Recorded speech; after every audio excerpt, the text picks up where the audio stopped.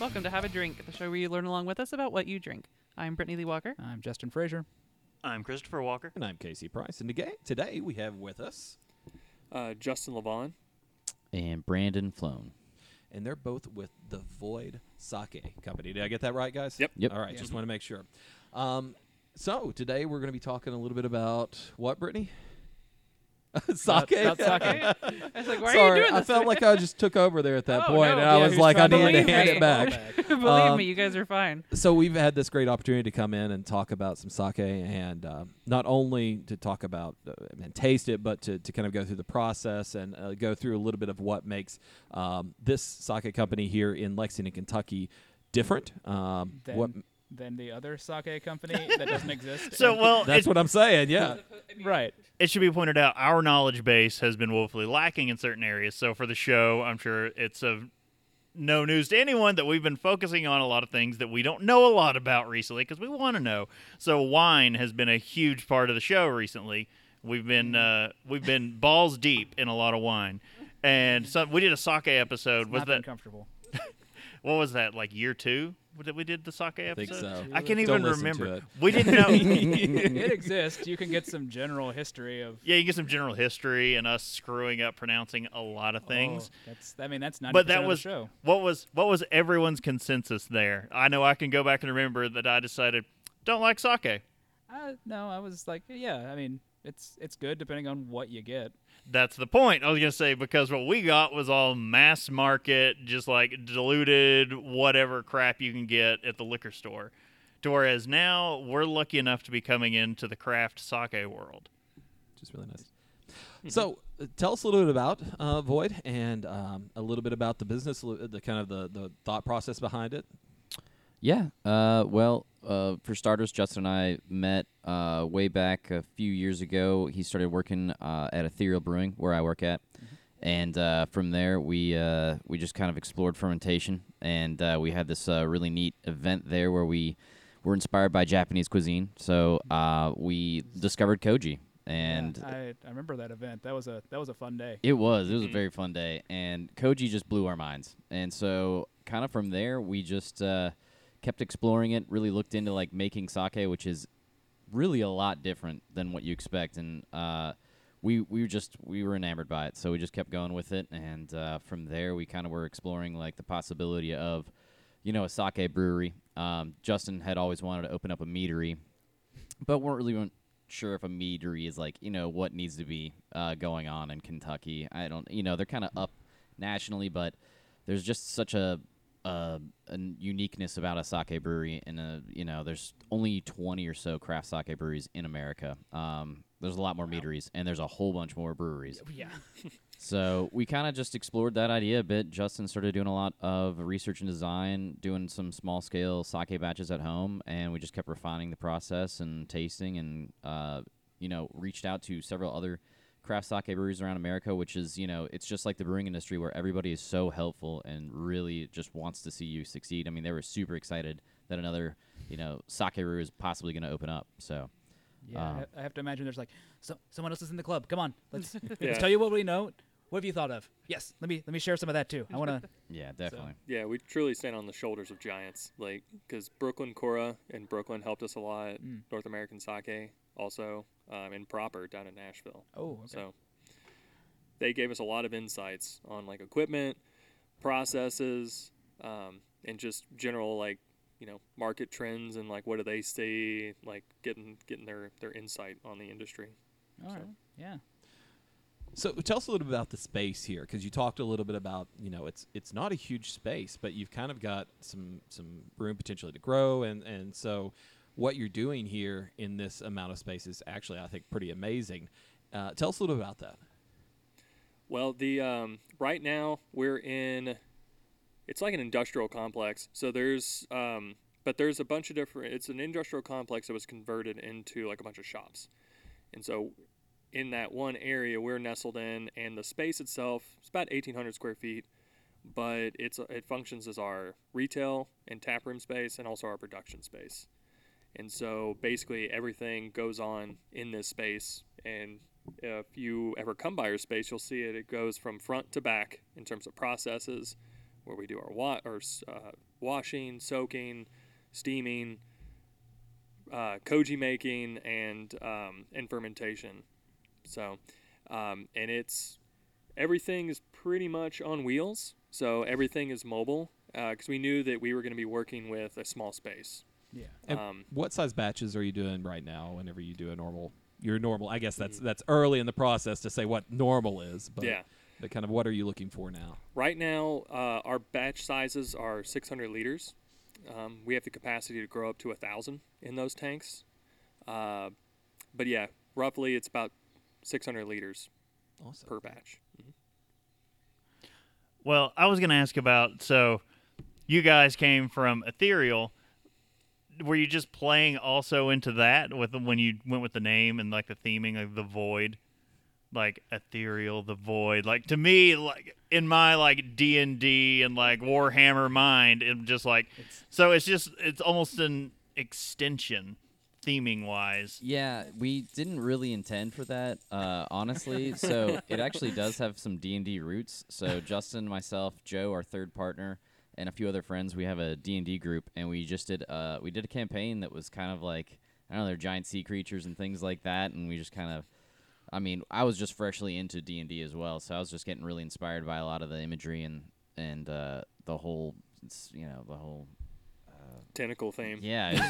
Lovecraftian Yeah, horror there's nightmare. definitely, and there's like you have that kind of some of those elements in D&D as well. So we just kind of explored that, and I mean the imagery is just so cool. There's just so much you can do with it. So we're kind of taking it, trying not to fall into like the ethereal kind of stuff. We're definitely doing a lot more like tentacle and Nautical, based kind of stuff. interdimensional monster theme. Yeah, I mean, you more could- out there, I'd say. You could do some like Warhammer 40K stuff with that from like Yeah. the warp and some.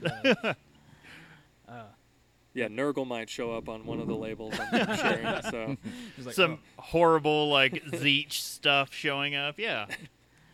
Nice. So you touched on, and I think we need to go through because our previous explanation of the process, I think, was elementary at its very best. I think it could be summed up saying it's like brewing with extra steps. Well, okay. I guess the other clarification and question to ask is because when I told everyone where we were going and what it was, they're like, "You mean the distillery, right?" It's like, Because they're like, "It's a spirit," and I was like, "Good question. I'll be sure to ask it, but I'm pretty sure it's brewing, not distilling." So, yeah, define that for us. Tell us a little bit about. I know there's some weirdness between the state and national levels on licensing. So tell us a little bit about that. yeah, so I guess at its like root or its simplest, sake is just fermented rice, but it is brewed like a beer. That's what we tell people. It's brewed like a beer. We're a sake brewery. It's in the U.S. There's some language barriers, and then trying to classify it in something in our current system that doesn't really fit. So it's often called rice wine. Well, you also have barley wines, and you also have honey wines. So really, it's a higher proof or alcohol. So that's where that language comes from. But because of that, and then also some types of sake also use brewer's alcohol or lightly distilled spirits back into it to dilute it. And that was in the history just to get more volume out of it. okay. Without going too much into the weeds, that usually came about in World War II when rice was short, and then they were like, everyone well, we can, instead of water or using more rice, we can just add alcohol to it and get it. So that's where that language of a distillery or a distilled spirit, I think, came from. And so the distilled spirit that they used at that time, it would have been something else other than like a rice distilled spirit. Probably. I think it I'm not sure the answer to that, but it's just called brewer's alcohol. It Oh, may okay. have been with sugarcane or rice or just whatever they A had neutral available. grain or a Yeah, neutral spirit of neutral some grain sort. spirit. Mhm. Okay. Awesome. Alright. So you started off with washing, the washing phase. Well, let's take a step back, I guess. Let's talk about the rice and the main product that you're using here. We've not- got It's not like right off the Table or shelf You rice. don't go down to Kroger and buy a. It's not a bag of Uncle Ben's. let's talk a little bit about Like what kind? Because we see on the shelves jasmine rice, we see long grain rice, those types of things. What kind of rice are you starting with here? Yeah, generally in sake making, you want to use, we use short or medium grain rice that's been milled down. It's not like crushed, but basically the outside layers have been like sloughed off. Kind of polished. Yeah, like a polish. Table rice is normally polished to about 90%, meaning that like it's 90% of its original weight. In sake making, you want to remove as much of the outer layers as you can, because it gives it more robust flavor, but also can give it some off flavors. So that's why they mill it lower, so they can get a more refined like product. And you're getting more starches and less of the stuff that they don't want. So typically sake rice or higher grade premium sakes are anywhere from 70% or lower. So like with ours, we use 70% Calrose rice, which is just an American grown rice that's related to some of the original Japanese strains, but just grown for U.S. consumers. Yeah, I would also note that sake rice is made for brewing sake. Yes. It's not made yeah. for consumption otherwise. So It's kind of like cider apples. Yeah. Like So that's a good you- comparison. Yeah, you wouldn't want that normally. Yeah. So, What is it about Says you. that makes it, I think, better for the flavor and what you're getting in sake versus what you're wanting to eat on the table? What are kind of the two different, or what are the things that kind of separate it out? the higher starch content for sure. Gotcha. Yeah. Like plumper grains, pretty much. Yeah, And yeah. they're more like, so if you look at some rice, the endosperm is pretty loosely spread throughout the whole, or all the starches are loosely spread throughout the whole like inner part. Sake rice, it's grown to like concentrate all of that into the middle, so that they can remove more and more of the outer layers, but still get as much starch as they can. Okay. Mhm. So after you've got your rice supplied from whatever supplier that is, and it's been polished, it's got a lot of that stuff still on the outside, right? Yeah. So that gets us to the washing phase, I guess. Yeah, just like you wash like table rice, otherwise it makes stinky rice. You wash that away, and it's really just the like rice flour, talc, or whatever they use to grind or polish that away. Rice polishing with sake rice is very different. They don't use like a grinding wheel. It's more like it's a vertical mill. So basically they conveyor it up, drop it in, and it just kind of bounces around and just kind of like nicks off the outside. Plinko's till finished. Yeah, basically. I like that. Yeah. Yeah, plinko till done. All right. But it's a very slow, laborious polishing step, and basically just to kind of give you an idea, when you're milling 70%, it usually takes like a couple of hours to get that extra 10%. It's like several more hours, so it's not like a linear, like it's just 10%. It should take 10% more time. No, it's considerably longer because you don't want to damage the grain because you want the grains intact. Yeah, if they heat up during that process, they'll crack. So Mhm. you want to keep it slow and low, and it can take days at a time to get some of the finer polishing rates. Wow. Yeah. So washing, yeah. So going to that, we're removing the dust and stuff from polishing, and then once that's all washed away, then we soak the rice, because when we're steaming, we don't want to steam the entire, or fully gelatinize or fully convert the entire grain. We just want the inside moisture to heat up and cook the rice, not like when you're in a like an Instant Pot and it's fully gelatinized and just breaks apart super easy. Okay.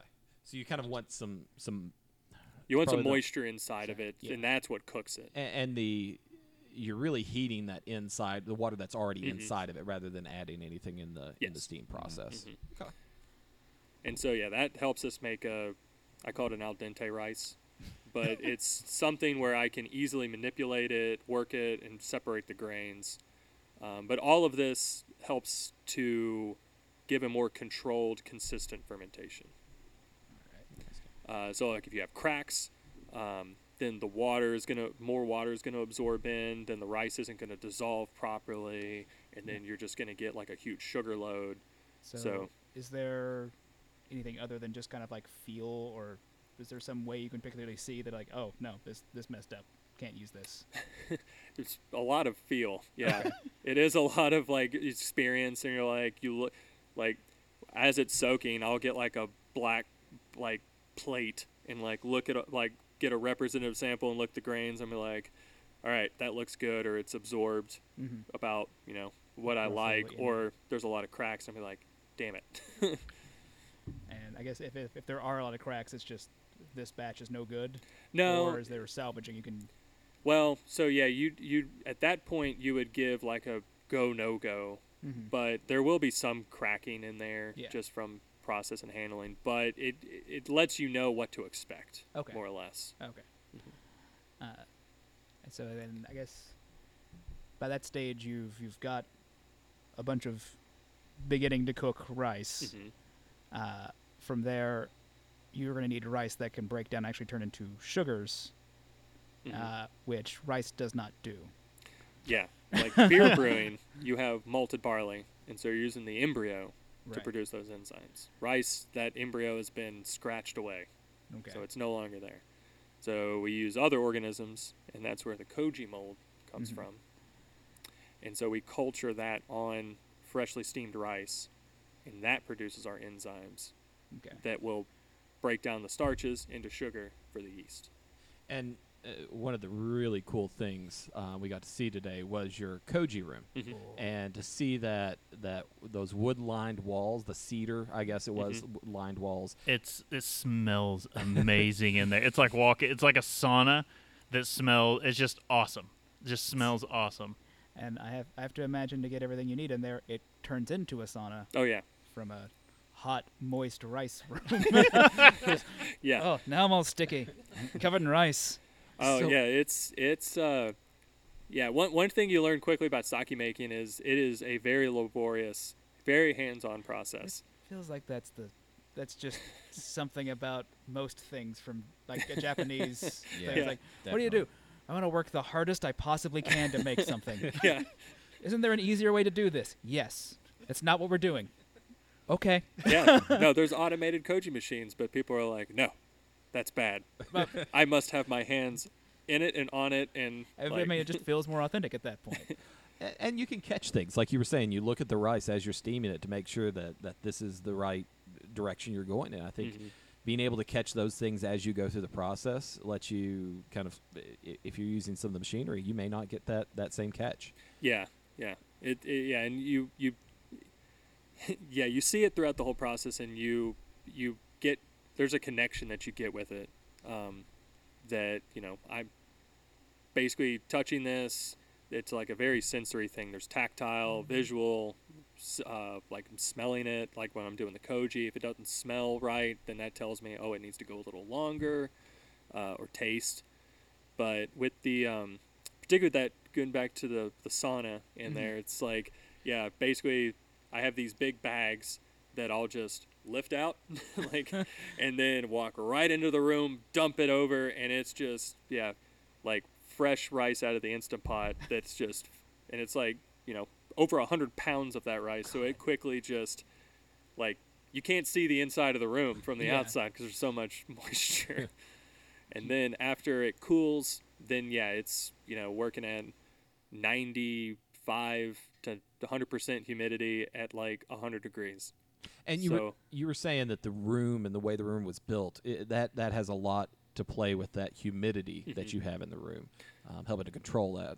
Mm-hmm. Yeah, so you want for koji to grow, it needs heat, air, and moisture, and so it needs about human body temperatures to grow, and then you need a very humid, swampy environment. I wouldn't say swampy; it's not like a sauna, but it is moist compared to like your house. So we're looking at 70 to 80% humidity, somewhere in there. But that wood just helps it trap and release that humidity more slowly. So I'm not having to like pump in moist air into the room to do that. Kind of helps regulate itself. Well, and you've got a gorgeous mahogany table that's everything's getting tossed onto. It's so when you first see the you're like, is this a rack or is this some kind of sex thing in here? Like, is this a wooden sex room? I Like, mean, what's that- going on? My thought was a giant D&D table, but I'm a nerd. So I mean, I thought To that each too. their own. I mean, My first thought was like, wow, this looks like a big, awesome custom table. And so I'm like, oh, did you guys get this custom made? And then my second thought was, oh, I bet the person who could make this could definitely make a kick-ass gaming table. Yeah, I'd say so. She's a local artist. We were lucky enough to talk to Brandon up at Brooklyn Cura, and he shared the information about their Koji table, and that's where we originally saw this this thing. And it's just beautiful. Theirs was really nice, and we went to someone we knew was very talented. Her name was Anna Gregory. She's out of Midway, and we approached her about it, and she was super excited because it's like, commissions like this you don't really get. This is just totally unique. how often does someone come up and say, I need a table to make koji rice on? Then we go, Yeah. Especially like, something that's made out of mahogany because that's not usually an often used material. Yeah. And she was like, I have some pieces of mahogany I've been holding on to that are beautiful that I'd love to just use on this. And we were like, hell yeah. So it just worked out really well for her, and she nailed it. I mean, the thing is, it's beautiful and it works perfectly. So, yeah. So now, why exactly does it have to be mahogany other than it looks and smells amazing? well, it's like being in a hot and humid environment. I didn't want the wood to rot. I mean, fair. Yeah. So Yeah. as far as like, we wanted a neutral kind of rot resistant, like high humidity wood, and Yeah. so that's where mahogany came in. Otherwise, like I was just mentioning before when we were in the room, that after I add the koji or I turn the koji, my mask smells like cedar. So it's pretty aromatic, and we didn't want that flavor to leach into Yeah. the sake, even though it probably would be amazing, but we just didn't want that. Not every batch. No, not in every batch. Not, So- not everything has to taste like a barrel. Yeah. I but don't, yeah, the irony of me saying that is pretty severe. But yeah, we wanted like a neutral wood that could hold up to the conditions of the room, and that's why mahogany came in. I'm sure there's other woods, but that's the one that we chose. yeah, And it looks great. Yeah. yeah.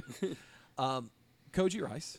So that is what you're using to kind of generate the enzymes that can break break the starches in rice down to sugar. So, but that's not the only rice you use in making sake. It's part of the ingredient, but you use more steamed rice along with that. Yeah. Talk a little bit about that. How much and where? Yeah, so a lot of the nice thing about with some sake recipes is all volumetric. So it's like 20% of the total rice is your koji. You can go more for different, flavor profile or less, but usually about 20% of your rice is koji rice, and the rest is just freshly steamed rice. So that, and then in addition to water, you're looking at about out of your total rice that you're using, including the rice to be steamed and the rice to be koji'd, you're adding about 130 to 140% water. Okay. So it makes it like really easy. So it's not like, all right, if I'm doing, with like beer, like, this much percentage or, this much is my base malt, and then like these 1%, 0.5% or this, these different grains and a different ratio or different roasted grains or whatever. So I'm saying it's easier, but so that's pretty much the recipe breakdown, the most simplest. You have pretty breakdown. much a base ingredient list that you can go off for everything. Yeah, and then we can, in that too, you can play with different rice varieties to give you different flavors, different yeasts, and different koji strains. Ooh, I So- had not even thought about the different koji strains. Yeah. I was just thinking one koji, one, but one koji fits all. apparently not. It's one of those things like, all brewing yeast is like Saccharomyces cerevisiae, but Right. there's hundreds and hundreds of strains, and it's with koji, Aspergillus oryzae. Sorry, getting tongue tied. Aspergillus oryzae. There's many different strains since it's been domesticated. Yeah. So. Each sake brewery, I'm sure, has kind of raised their own variety of it. Just like we've got all these different breweries that have their own strains. It probably comes from each brewery being their own. Yeah, there's some regionality there, but yeah, for the most part, like most of the koji comes from 4 different places in Japan. Really? That has it banked. Okay, so much like Yeah. I see the gator you're wearing today is the White Labs gator, and so Yeah. much like we've got White Labs here in the States, you would have a bank of koji spores. Yeah. At that stage. The koji gateway, or the gatekeepers rather. Oh, all right. So, in sourcing your ingredients, just to touch on this, you are using American or rice made for the American use, I guess. But then your spores are coming directly from Japan. What about yeast wise? Are you using like just a standard L yeast or a sake specialized yeast? It's a or? sake yeast. Okay. Yeah, and we get that from a yeast supplier here in the States. Okay. BSI. Awesome. Is Oh, who yeah, we yeah. use. But yeah, it's a sake number 9 yeast. And I'm sure in your time that you spent experimenting over the last few years, what was it about that yeast that kind of? Have you tried the other yeast strains out there? What was it about that one that you really liked? Well, really, in the U.S., there's only 2 that you can get. Okay. There's upwards of like 18 or 20 different yeast strains or more in Japan, but they're not banked here, or we'd have to get them straight from Japan. Yeah. And I don't imagine that would be cheap. Live cultures Yeah. direct would it wouldn't be cheap, and it just wouldn't be very practical Yeah. in terms of like planning out batches and whatnot. So like it takes a week to grow up the yeast from Colorado to get it to us. So, Okay. but it's really only number 7 and number 9 are the 2 most like commercially produced yeast strains, and so sorry about that. You're okay. We started with number 7 just because it was the most available. And then we tried number 9 when we could get it, because White Labs, it's seasonal. Okay. So that's where, we tried the number 7. It still made good sake. We just didn't like that flavor profile that it gave. And because that one you get bubblegum in terms of like, and also banana and some other fruity esters. That sort of Belgian-ish Yeah. character. Yeah. It wasn't as clean as number 9, what Yeah. we got out of 9. Nice. Yeah, and so we like that cleaner profile. It also is much more, it's much more expressive in the esters. So you get things like melon and cantaloupe, honeydew, like things like that. Out of it. I know we've got 3 bottles here in front of us. Is there? Do we want to have a wanna- drink now while we're let's talking? get one Sure. cracked and Yeah. going. Do we want to start with? Yeah, we'll start with the Messenger, which is our Junmai. So they are capped and bottled, but they aren't they're not really pressurized inside there at all. No, they're not Okay. carbonated. We pasteurize them. Pretty much all sake is pasteurized unless you have something called a nama. Because of the enzymes that are in the koji, they'll just keep breaking stuff down unless you stop So- them. So you really have to pasteurize something to kind of arrest that process and to stabilize the flavor. So I can just it could be recapped or corked after you've popped it. You don't have to pop it and you're like, well, I'm committing to this whole bottle. Yeah, it's pretty oxygen resistant too compared to wine and beer, especially. It can sit, if you pop a bottle open, you can put it in your fridge and it won't really change much in flavor for a few weeks probably. Wow. Oh, okay. That's great to know. It's not a Pringle situation. Once you've popped, you just don't stop. It's- Well, you could, but I mean, you don't have can, to. But Yeah, I mean, we put ours in 500 ml bottles, so I mean, it's not too much for someone to take down. yeah, And what's the ABV on your traditional sake? 15%. 15. So now we get the great radio moment of everyone like, liquid has been poured in front of us. We've all agreed we can drink now. It's a good time for her to do it.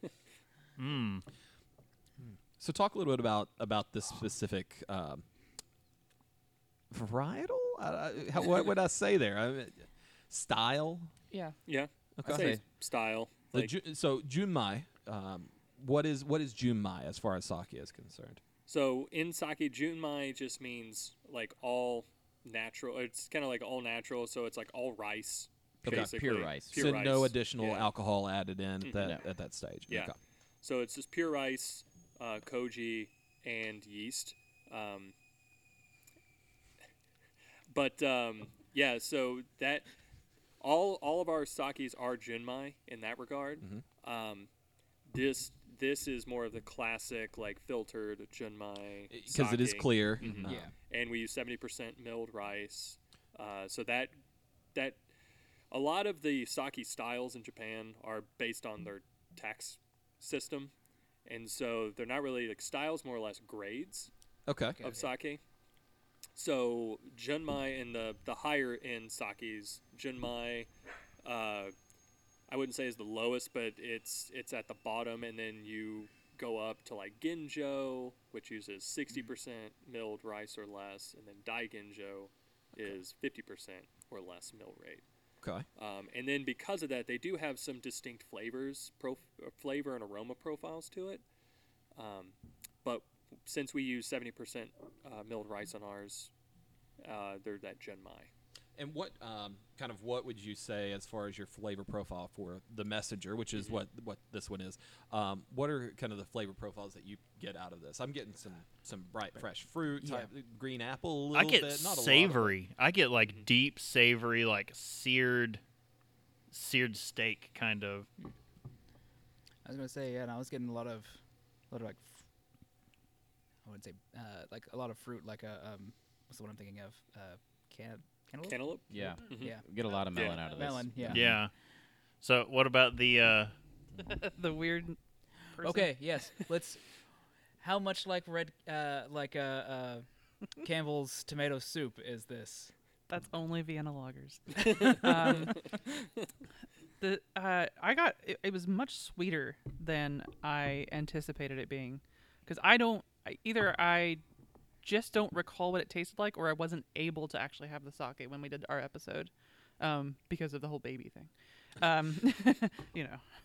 But yeah, it was much sweeter than I thought. I'm definitely getting the melon situation. Cantaloupe specifically. After you said that, I was like, oh yeah.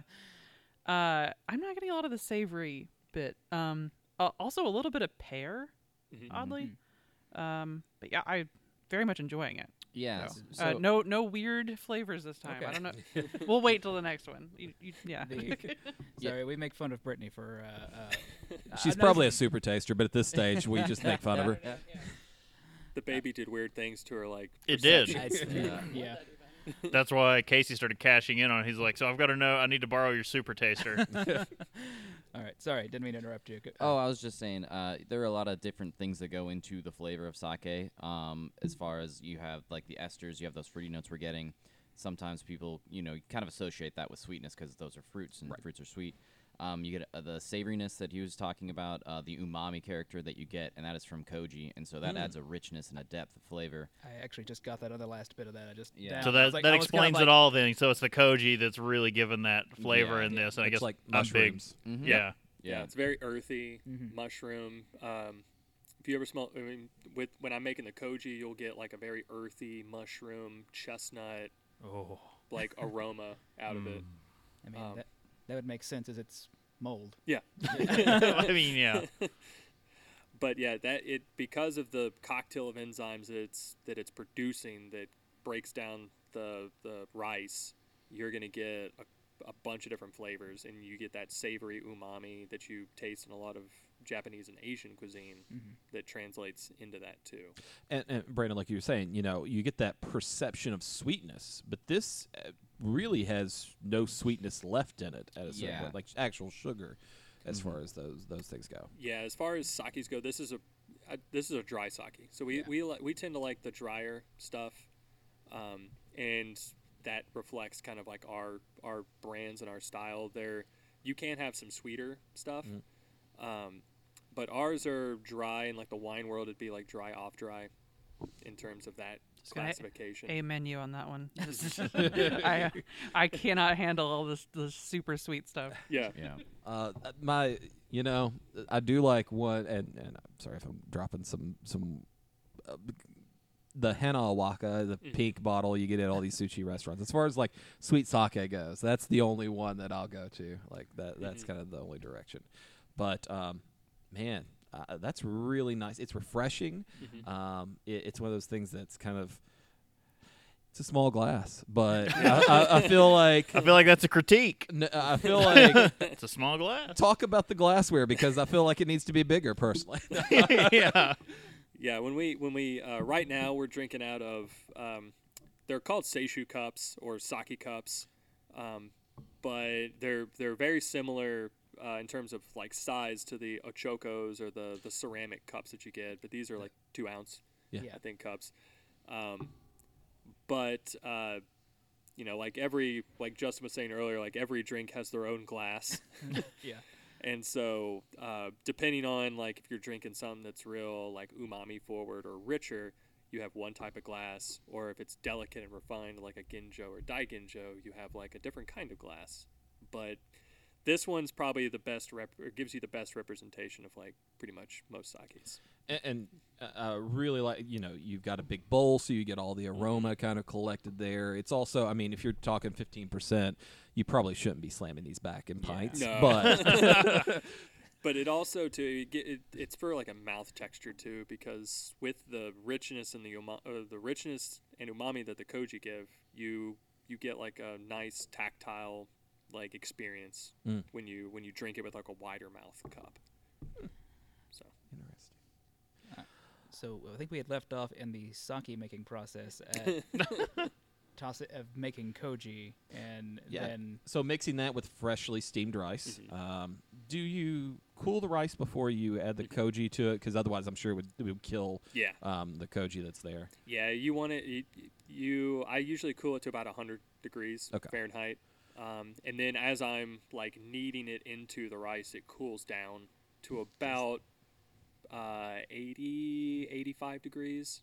Okay. 'cause it's moving around, getting air circulation on it finally, and Yeah, and I want those spores to like in. get all around all the rice. I just don't want it on the top layer. all up in there. Yeah. And yeah, then that gets wrapped up like a big moldy baby diaper, and you tuck it away for a little bit until it grows, and then once it starts growing and goes through that exponential phase of growth, it starts generating a lot of heat, and so then you gotta like physically like break it up and knead it with your hands. Otherwise, it makes a mat. And so you're putting the fresh rice with the koji rice all together and letting it do this after that. So this is like the whole volume of rice you're going to use. Oh no, this Oh, is okay. only It's like just, 20. 20. Yeah. Oh, okay. So this is 20%. just for the koji rice side of things. Okay. But just if it's Awesome. in that thing for a while, it starts. To generate its own Yeah. heat and exothermic and all that. Yeah. Once upon a time, me and Casey had gone to an event where they taught us about how to homebrew sake, which is where most of any knowledge I have about. We had a It's the 1 only hour way- session. It was the only way I learned what the word koji was, and I was like, "Oh, that exists. Okay." But that guy had spoken of like, he's like he would just generate his own koji. Like it's mold. He just kind of takes a little bit off, and then he'll make some more out of the thing. Is that feasible at this scale to like cultivate your own, or is it just better just to get a whole big? It's usually just easier to buy the spores. Yeah. Because they'll grow it up, and like it gives it. We could do it. It's just more time consuming. And it wouldn't be as consistent. Yeah. Yeah. Yeah. That's And Let so a lab take care yeah, of it. Yes, They're exactly. much better at like getting consistent like koji than I would be. So I'd rather just buy the higher quality product and use something that I know behaves the way I know it's going to behave. As much as I want to dive into like the genetic drift of koji in this process, I know I'm going to lose a lot of folks on that one. So we'll pass over my Ted on that one. But it's like when we pass up depletion stories in our news episodes. Yeah. It's like, yeah, nothing gets us excited like that, but everyone else like, no one cares. so taking that koji and mixing it with the fresh rice in one of your larger, is that when it goes in the open top fermenters? Is that stage? So that with water and how anything else? What goes in there? Yeah, so basically the it's very similar to whiskey making in terms of the mash and the fermentation all happen in the same vessel. But once the koji's done, then we'll put in some water, add our koji, yeast, and then fresh steamed rice. And then during that process, we're going to step feed it just because we want the yeast to grow up in terms of numbers and health before we just dump everything in there, because then they won't be able to handle it and they'll get stressed, and then you're going to get like a sweeter sake. So you're kind of like as you make a small batch and then add to that small batch some more Yep. Some more ingredients, I guess everything except for the yeast, more Yeah. water, more koji at that stage, okay, Yeah. and more rice, and kind of keep that adding in through the process. Yeah, so we do like 3 feedings, and that's the mashing process. Yeah, so you start off with a smaller volume, and then you double that volume, and then you double that volume to get to your full volume. It's a lot of doubling, but but yeah, you're stepping up the volume and the ingredients with each step. Awesome. So it ferments out, right? So in this process, you're taking the koji is taking the rice's starch, turning it into sugar, while at the same time the sugar is getting turned into alcohol, right? So to me, coming from the beer world, that's crazy. In my It is mind. crazy. Like, how did you? You told me a little bit earlier about how you measure the alcohol through the whole process and know kind of where you're at. But talk a little bit about that fermentation process and that co-ferment. Is it co-fermentation at that? Multiple parallel Yeah. fermentation. Yeah. That's the word that was made up to describe it. It is very different because you're having multiple types happening in concert or parallel with one another. Like you said, you're getting saccharification and fermentation like at the same time, and juggling that is you have to measure that along the way to make sure that everything is happening in its like homeostasis, or nothing's the koji's not, because you don't want too powerful of a koji or too many like enzymes rather. Because then you get a high dose of sugar, and then the yeast can't like keep up with it. You want them in balance with one another, more or less. So you want the enzymes to be breaking down starches as the yeast are consuming them. And this is just, I think, more personal than anything. What's the sugar? Is it it's not maltose at that stage, is it, or is it maltodextrin? It's so these yeast can they can ferment maltotriose. Okay. I think they can do that. But yeah, it's like I think all the above. Okay. Maltose. The simplest is going to be glucose. Right. It'll eventually get there, but yeah, there's going to be higher chain sugars that get converted to lower chain sugars throughout that process. Blows my mind. I love it. So after you are done with the fermentation process, it's time to kind of separate. And one of the things you showed us was how it thins out quite a bit during the fermentation process. You go from like a oatmeal consistency down to like wet oatmeal down to like milk, like almond milk, with a few chunks in there. Just breaking down all those starches into alcohol, and alcohol is of course much thinner than the starch, but that process is really interesting.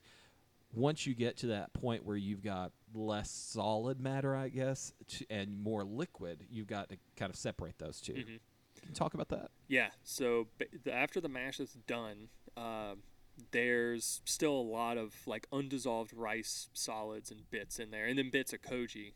And we need to basically get the liquid portion out, and that's the sake. And so we use a press, just a lever press. We load it into smaller bags, stack them on top of one another, and then just squeeze them. Is the simplest way. I hear lever, and I'm just picturing like someone standing there just going, heave, heave. But it's basically a metal rectangular box, and in Japan they're called funes, which means boat. So it's like our big steel boat that we load all of our sake mash into, and squish it out, and we're separating all that undissolved, rice bits and yeast, all the lees and yeast cake and all that, and trying to separate out that liquid. And so that will get pressed over the course of 2 days to try to get as much sake as we can out. And then it goes into a tank to condition. And then because the filters are not, it's like a coarse filtration at that point. And so there's going to be some solids that make it through. and then we'll condition it, let that settle out, and then take off the settled part, and that'll turn into the messenger. And then, I guess we can go ahead and open the opalescent right now, but that's the Nagori, or the cloudy part. And so This is the only one of these I haven't gotten to try yet. okay. So like, I'm looking at this going like, I am very intrigued. So you can sell this as your New England hazy. Pretty much, yeah. I mean, Yeah. we're gonna dry hop some sake here. Oh, You're going to use like Japanese hops for this, I'm assuming. Oh no. I don't like sriracha. I Oh. don't know. No, we're probably gonna do some of the bangers like Citra, Cascade. Galaxy. Yeah. Ooh. Oh yeah. Ooh. What's pretty interesting thing with sake and hops is the hops react in the presence of oxygen and they turn it pink. So it's really Yeah, neat looking. it and is so cool. yeah, we're All right. I'm I down. honestly thought you were joking when I heard dry. Then I was like, No. oh no, okay. No. oh hell no. I mean, I'm down. Gonna double dry hop some sake. Okay. Yeah. And that's, I mean, I think that's probably where we'll go towards the end of this, because there's, you've got two, what I would probably consider more traditional, for whatever that means, in my two very traditional sake types here. One a clear sake, one a cloudy Nagori. Is that correct on Yeah. that side? And then the next one is something that I don't think I've seen anywhere else before. Of course, I'm not big in the sake world, but one of those things that I think would be pretty cool. I'm real excited to get back to that last one, but also Yeah. this is real good. Sorry. But yeah, so the solids that make it through the press and into the tank, you can mix those up, and that makes another type of sake, which is called Nagori, which means cloudy or hazy. Didn't but- even know that existed until I came down here the first time. I was like, oh, all right. I was like, yeah, we have 3 different kinds. There are different. All right. Sure. But yeah, and you can control that amount based on how porous the bags are. But that little bit that makes it through just gives it a different sensory experience, because you've got some of the undissolved rice, like solids and starches, and koji that makes it through. It gives like a unique mouthfeel. I was going to say it's got a very different mouthfeel, which is And it's nice. the same sake. It's the Yeah. same batch. It's Yeah. just a little. less filtered. Yeah, and you'll get a little bit more sweetness out of this one than our messenger as well. I could see that for sure.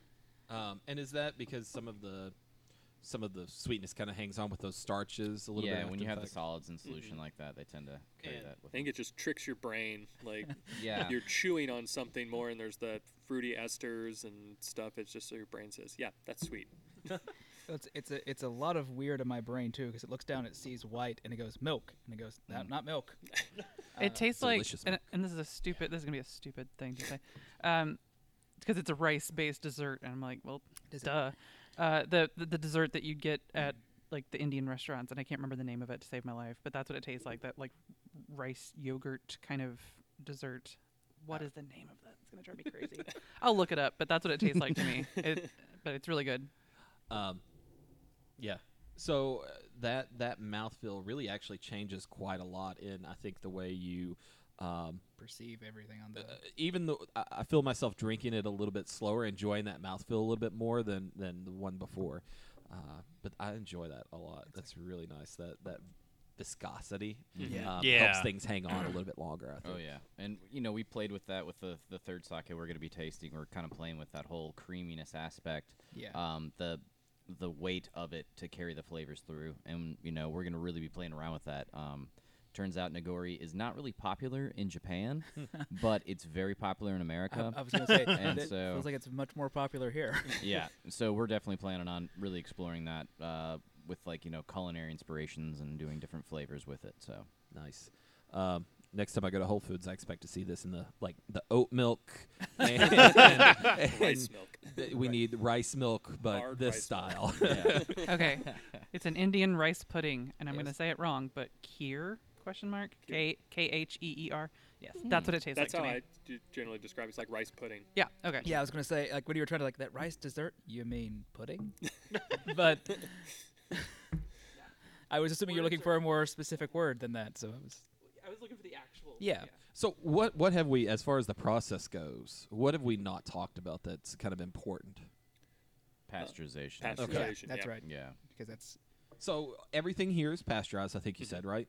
And that is because the flavors could change over time. It denatures the enzymes. What else? Like, what are we looking at? Yeah, really, the enzymes, because they're exogenous, they're just going to keep working. Like, even with the koji gone, they're just going to keep working. And it will alter the flavor as you age it. And so pasteurizing is just going to denature all those and kill and destroy those enzymes. So unlike in brewing, one of the reasons you boil is to denature the enzymes. Here, you pasteurize because it's happened after that whole fermentation process to get rid of that. Yeah, I mean, you're also making it, I guess, sterile or like Shelf stable Yeah, a little shelf bit more. It's, Yeah. it's basically just shelf stable. We're stabilizing the flavor in the bottle. And that's pretty much the standard across all sake, most sake. Most there is a different kind of sake. It's called Nama. It's just unpasteurized, and it's a livelier drink, because you're and it changes over time. So even after the pasteurization process, it does change the flavor a little bit, but it just keeps it stable. At that point, it may change it a bit, but it's not going to change from there on. Nice. With these, they're all still. I don't think when you're talking about sparkling sakes, what I see a smile on. So is that something in the sake world that's kind of like it's kitschy, or is that okay? No, I mean, Brandon, step in if I Yeah. miss something, but we are experimenting. There are, I guess, like two kinds of sparkling sake. There's like the low ABV, forced carbed, like very crushable, like flavored kind of sake. I mean, So Yeah, and then that's kind of hip in the world right now. just change out the starch that you're using to make the alcohol at that stage. Yeah, Yeah. They're not really technically sakes. I'm not sure, because you can only in Japan, to classify it as sake, you can only use water to dilute it. You can't add anything else to it. So The CO2 would be a. So yeah, you'd have to do something like there's a couple examples you can get over here where they are actual sake and they're sparkling, but they're kind of more like our opalescent. They have rice solids in there. They kind of capture the process and bottle it, and so it's still fermenting almost, Gotcha. because you're not allowed to add more sugar to it or anything like that. You could possibly break some more rice down with some koji and add to that, and then kind of like a method champenois or something Yes, like yes, that. and we're planning on doing something very similar to that. We have some French oak Riesling racks. We're definitely going to do method de champagne on some, but I mean, we're not in Japan, so we can kind of Play with a little bit. Yeah. Nice. So next up, well, is everybody finished though? The coffee Nigori. So that one is a reanimator. I'm assuming the reanimation aspect of it because it's got Herbert coffee in it. West, Yep. Reanimator. Yep. That's one of my, like, the I forget the movie, the like 80s or 70s movie that they did. Yeah. I can't remember the actors in it. Oh, but it's that's terrible. Yeah, It was that's on, one of it- my favorite It's on movies. Netflix every Yeah. Halloween. Yeah, that's one of my favorite movies, and that's where So Reanimator, because it's the coffee is very invigorating, and whatnot, and keeping to our Lovecraft roots too. Lovecraft sci-fi horror themes. Yeah, that's where we came up with the name. So is this something that you saw out there, you had tried out there before? or? No, so it kind of we stumbled on it. So like we were we basically, so to make our sakes, we fermented up to 17-ish% alcohol, and then we diluted it down with water. So instead of using water, we diluted this one down with cold brew. Just so happens our neighbor over here is Nate's Coffee. Okay. And so we don't know if we really had any inspiration from anything else. We did do the, I guess during the pandemic, they did the beta testing of that Amazon Explorer. Yeah, so we were Yeah. kind of we did this thing where we did like a virtual tasting of a Japanese like sake bar in Tokyo, and it was really cool because there's a few of us just sitting on a couch, and you kind of they take you over to a guy who does like a virtual tasting with you, and you got to ask him questions. It's very private like that. He doesn't really get to see you, but you got to see him kind of thing. And he was explaining to us, and this was after we had made this sake, that it is actually kind of popular in Japan to mix coffee with Nigori sake and put it over like ice. and that's like a brunch drink. And we were just like, oh, that's awesome. We like because we kind of came up with this idea on our own. It just kind of helped us like validate like our idea was actually something that has some wings and Japan's got this the cold coffee in cans that's really cool. You can find in most vending machines, train stations, whatever, which I think is really neat. So combining that coffee aspect and just like you were saying, that's really neat. This is this tastes just like a canned cold brew latte. Like that's exactly what this is, only with some ABV to it. Yeah. I am very happy with this. Yeah, this has been a surprise. I mean, we knew it was pretty neat, but we weren't expecting the reception. Like everybody really loves this. So. When I came in to buy stuff for the first time here, Joe was back there, and he's like, oh yeah, we've got these 3, and I'm like, we've got this one here, and it's got coffee. I was like, I mean, can I try it real quick? He's like, yeah, sure. Yeah, give me that. Give me that, and I'll take the messenger too. Well, so you all are open right now Sundays for bottle pickup, correct? So that's kind of right now as you're getting started up and getting everything kind of for your not really a tap room, tasting room. Tasting room. Tasting room. As you get things set up and ready to go. Sundays from what time? 12 to 4. 12 to 4 is usually the go-to. Do you need to pre-order anything before you come and pick up? You No. can if you want, but no. Yeah, you can pre-order. Basically, you can order online on our website, and then pickups are when we're open on Sunday. Gotcha. And then, or you can just come in person, and then sample and purchase. So what about do you have a grand opening date for like to set like, hey, this is going to be when the bottle room, tap room, tasting room, whatever you're going to lean toward, like when it's going to be open and inviting for guests to come in and imbibe on premises? We have a loose date. It's not an official date yet, but it's going to be probably mid-May, I would say. Yeah. Yeah. Yeah, we have a few things we did not anticipate having to do, like build out a second bathroom. So we're just in the middle of doing that, and as soon as that gets done, that's really the last obstacle. We just get a couple of people to come in, sign off on some stuff, and we should be open. We love our regulatory agencies. Yeah. All hail the bureaucracy.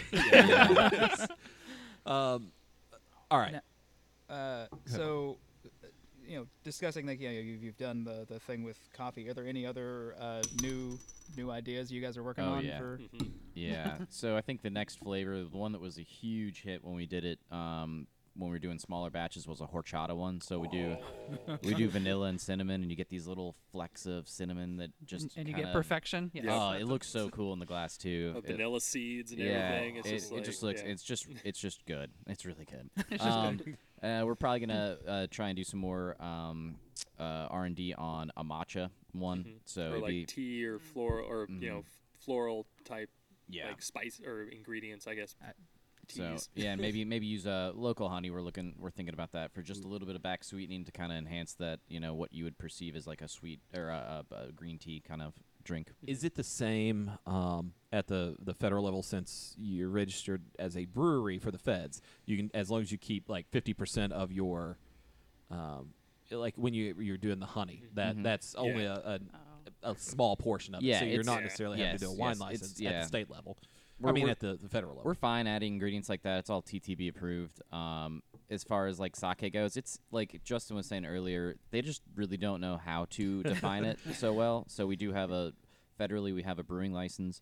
Statewide, we're a small farm winery.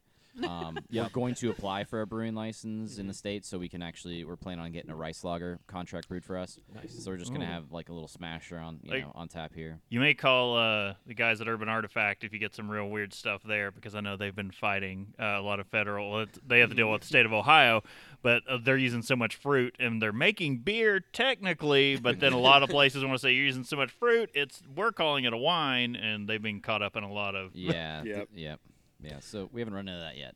Yeah, good stuff there. I have a question. It relates to sake, obviously, but like it's not related to what you're probably about to ask.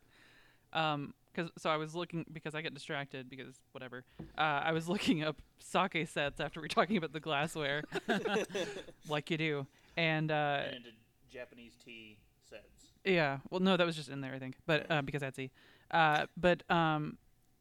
And a lot of so one of them had a candle in it, and it brings me to the question: hot sake. Mm-hmm. Yay or nay? Like, is it a preference thing, or is it like, no, you're supposed to do this? It's more of a preference Yeah. thing. We tend to want people to enjoy our sake first cold, or cooler than your average. We tend to prefer it around 50 degrees or so. It gets a little bit more expressive as it warms up. We have had it warm or hot. It's not it's something we're definitely going to be doing, especially in the colder months. But as far as in general, we want all of our sakes we'd like them to be consumed on the cold side. Just that, I was just interested about that.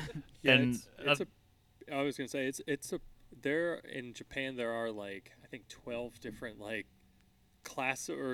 classifications of like hot sake or like kan sake, and they're all like within 2 degrees Celsius of one another. Oh, okay. So it's not like it's like Yeah. it's a So you have like slightly chilled and room temp, then slightly warm, then slightly warmer than that. But each one, like at each level, it does express itself differently. Because we've had in the winter, we've had sake really like where you can like barely hold the cup like hot in the winter, and it's very nice and like I guess refreshing or cozy feeling, but like it's Comforting. comforting, yeah. That's But yeah, like we've had the messenger warm or like slightly above room temp, and it does get very expressive in terms of like the esters and the fruitiness of it. So are we to the point where we're going to switch over from bourbon hot toddies to sake hot toddies? Yes. now? Ooh. I mean, that's a pretty good idea. I'm not gonna lie. That's one thing so the biggest thing for us, I think, going into the market is the education aspect. It's a very foreign drink, obviously, to explain things to people and to show them like how it's special and why, how they should enjoy it and like, what to look for in it. That's a huge part of what we're going to be doing. But another thing is, sake is actually just really good at making cocktails. It's a good component in those. So we've definitely already, approached several bartenders around town to experiment with the sake, and that's something we're planning on doing when we open up here is to have sake cocktails, because that's just another way for people to get into it and then be like, oh, wow, this is pretty interesting. And then from there, explore it further. Currently, you all are taproom only, or the tasting room only distribution. Any plans to get into shipment or anything like that? I know Kentucky's weird right now. Well, on We do have a distributor Yes. that does retail sales. So we're in Louisville, Lexington, and Northern Kentucky. We're at Party Source. okay. That you can get us there. So the Cincinnati peeps can get us. Party Source is a quarter mile away from our apartment, so Well, hell yeah. So yeah, Brown bag it on the way back home. yep. So yeah, we do have a distributor that that does send our sake out And- retail. And who is are you able to? Yeah, Okay. it's Nolan Distribution. They're the ones that were with it was the Shelton brothers. So he was Yeah. he was originally at Dauntless, and they ended up going out of business. He decided to start his own up, and so he is basically going to be picking up a lot of the pieces, though, as far as he's getting a lot of the Belgian beers in, like the Dreifontein, the Cantillon, Cantillon. all those. Somebody's got to pick up that Shelton Brothers Yeah, slack. Exactly. So he's going to have that coming into his beer. Right now, he's just doing wine, focusing on wine. He has us, Wisebird Cider, and another local winery, Silver Springs. Silver Springs. Yeah. Yeah. So from there, it's great because we're actually good friends with him in real life. Not professionally. We're just buds. So he loves us, and it's really nice to have a relationship like that with somebody who sells it because they actually give a crap about it. And it's not just numbers on a sheet of paper. Absolutely. So, we're really excited about working with him and moving forward with that, and we feel like it's a pretty open market for us, obviously being the only craft sake brewery in Yeah. the state. And So I know right now on the website, Bob and I you probably know him as Justin. We know him as Bob. He and I have already joined the club or the group that you've got. The oh, hell fellowship. yeah. The fellowship. Yeah. I didn't So- realize y'all were both fellowship So members. Yeah. talk a little bit about that, because if somebody's wanting to support you, I feel like that's a great way to do it. Yeah. well, yeah, the fellowship we filled out all 50 members, so we'll see maybe I next may year. be, I think I may not be in group 1. I might be in group 2 or 3 or something for signups. But I know I immediately went, Well, I'm signing up as soon as they give me a spot. Yeah. So it's just for us to try, and because we're a winery, like I said, we can do a wine club, which is really pretty unique. Being from our craft brewing background, we can't do anything like this. So we're definitely exploring that avenue of it, where we can have a target audience that actually does get like a discount on sake, and there's other perks of just we're having events only for fellowship members. You get custom glassware, pins. It's just a fun thing to really kind of like celebrate the idea of the void and the mythos of it and all that. So Have our own little cult. I was cult thinking like following. D&D nights at this Yeah, point, Ooh, D&D night down at the Void. yeah. How many cults am I in? It's not a cult. And I say Hashtag at not a least cult. at least not one, because Well, hashtag not a not cult. Hashtag not a cult. Yeah, that's a joke I'll explain sometime. So what as far as folks coming out supporting you right now, Sundays coming in buying from noon to 4, how else can they kind of support you? Do you have a hashtag or a kind of social media that you like to promote on right now? Yeah, we're on Facebook and Instagram. But as far as hashtags go, we have a bunch. Yeah, we always do hashtag void sake. Yeah, so, hashtag void sake. Awesome. Yeah. And then your website address, what is that? thevoidsake.com. Awesome. And on there's our online store. We have a little bit of merch. We're going to be getting a lot more as now that we're kind of starting to open up and getting some money coming in by selling some sake. Yeah. Keep looking at Justin, going, "I want one of these hats." Yeah, They're coming down. We they're got some coming. hats coming. We got some glassware coming very shortly. We have shirts. We're gonna have more designs, as they develop. Awesome. All right. What have we not asked today that you think that we should ask you?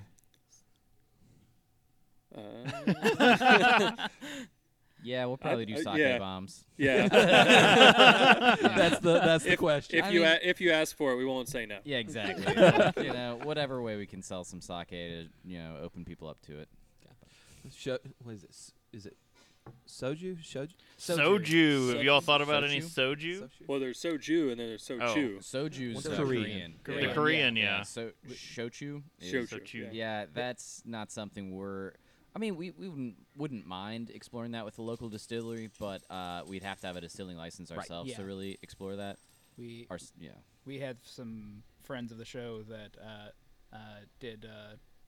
did some deployment in Korea, so we got introduced to soju from them, and so we were like, oh yeah, and then there's a similar thing in Japan that is so.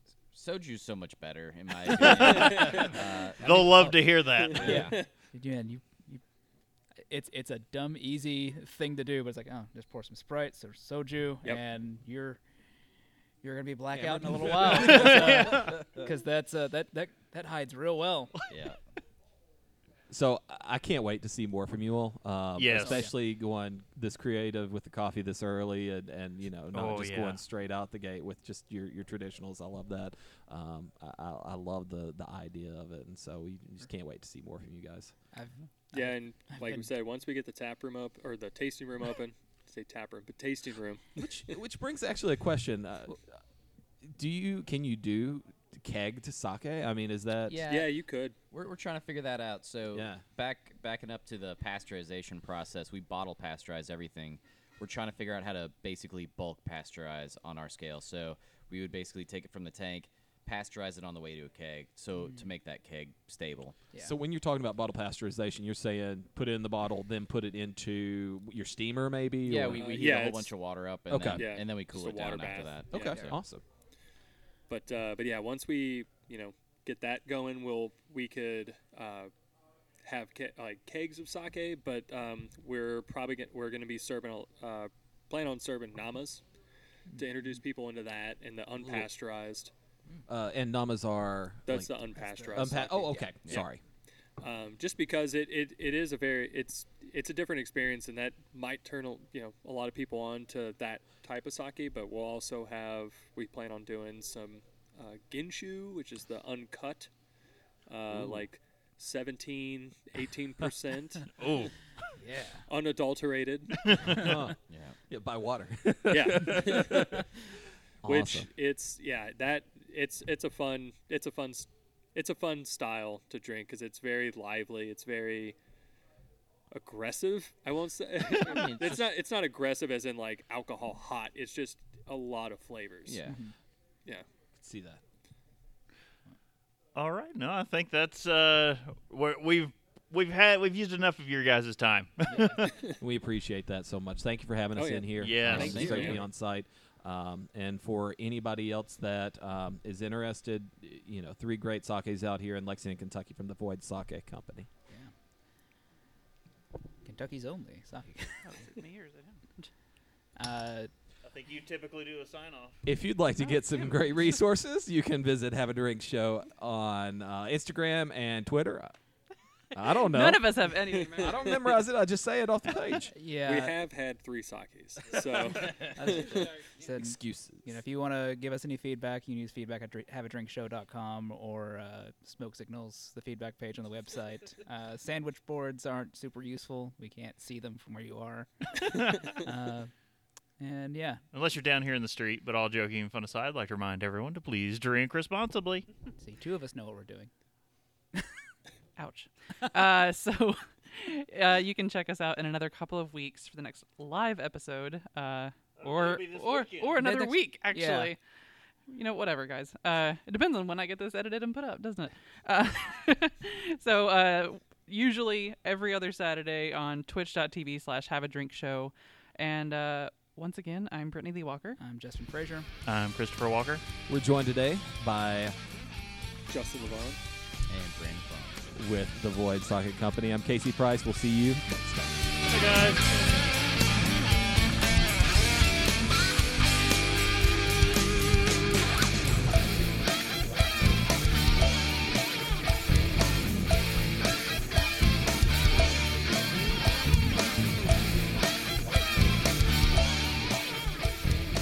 Diamond Club hopes you have enjoyed this program.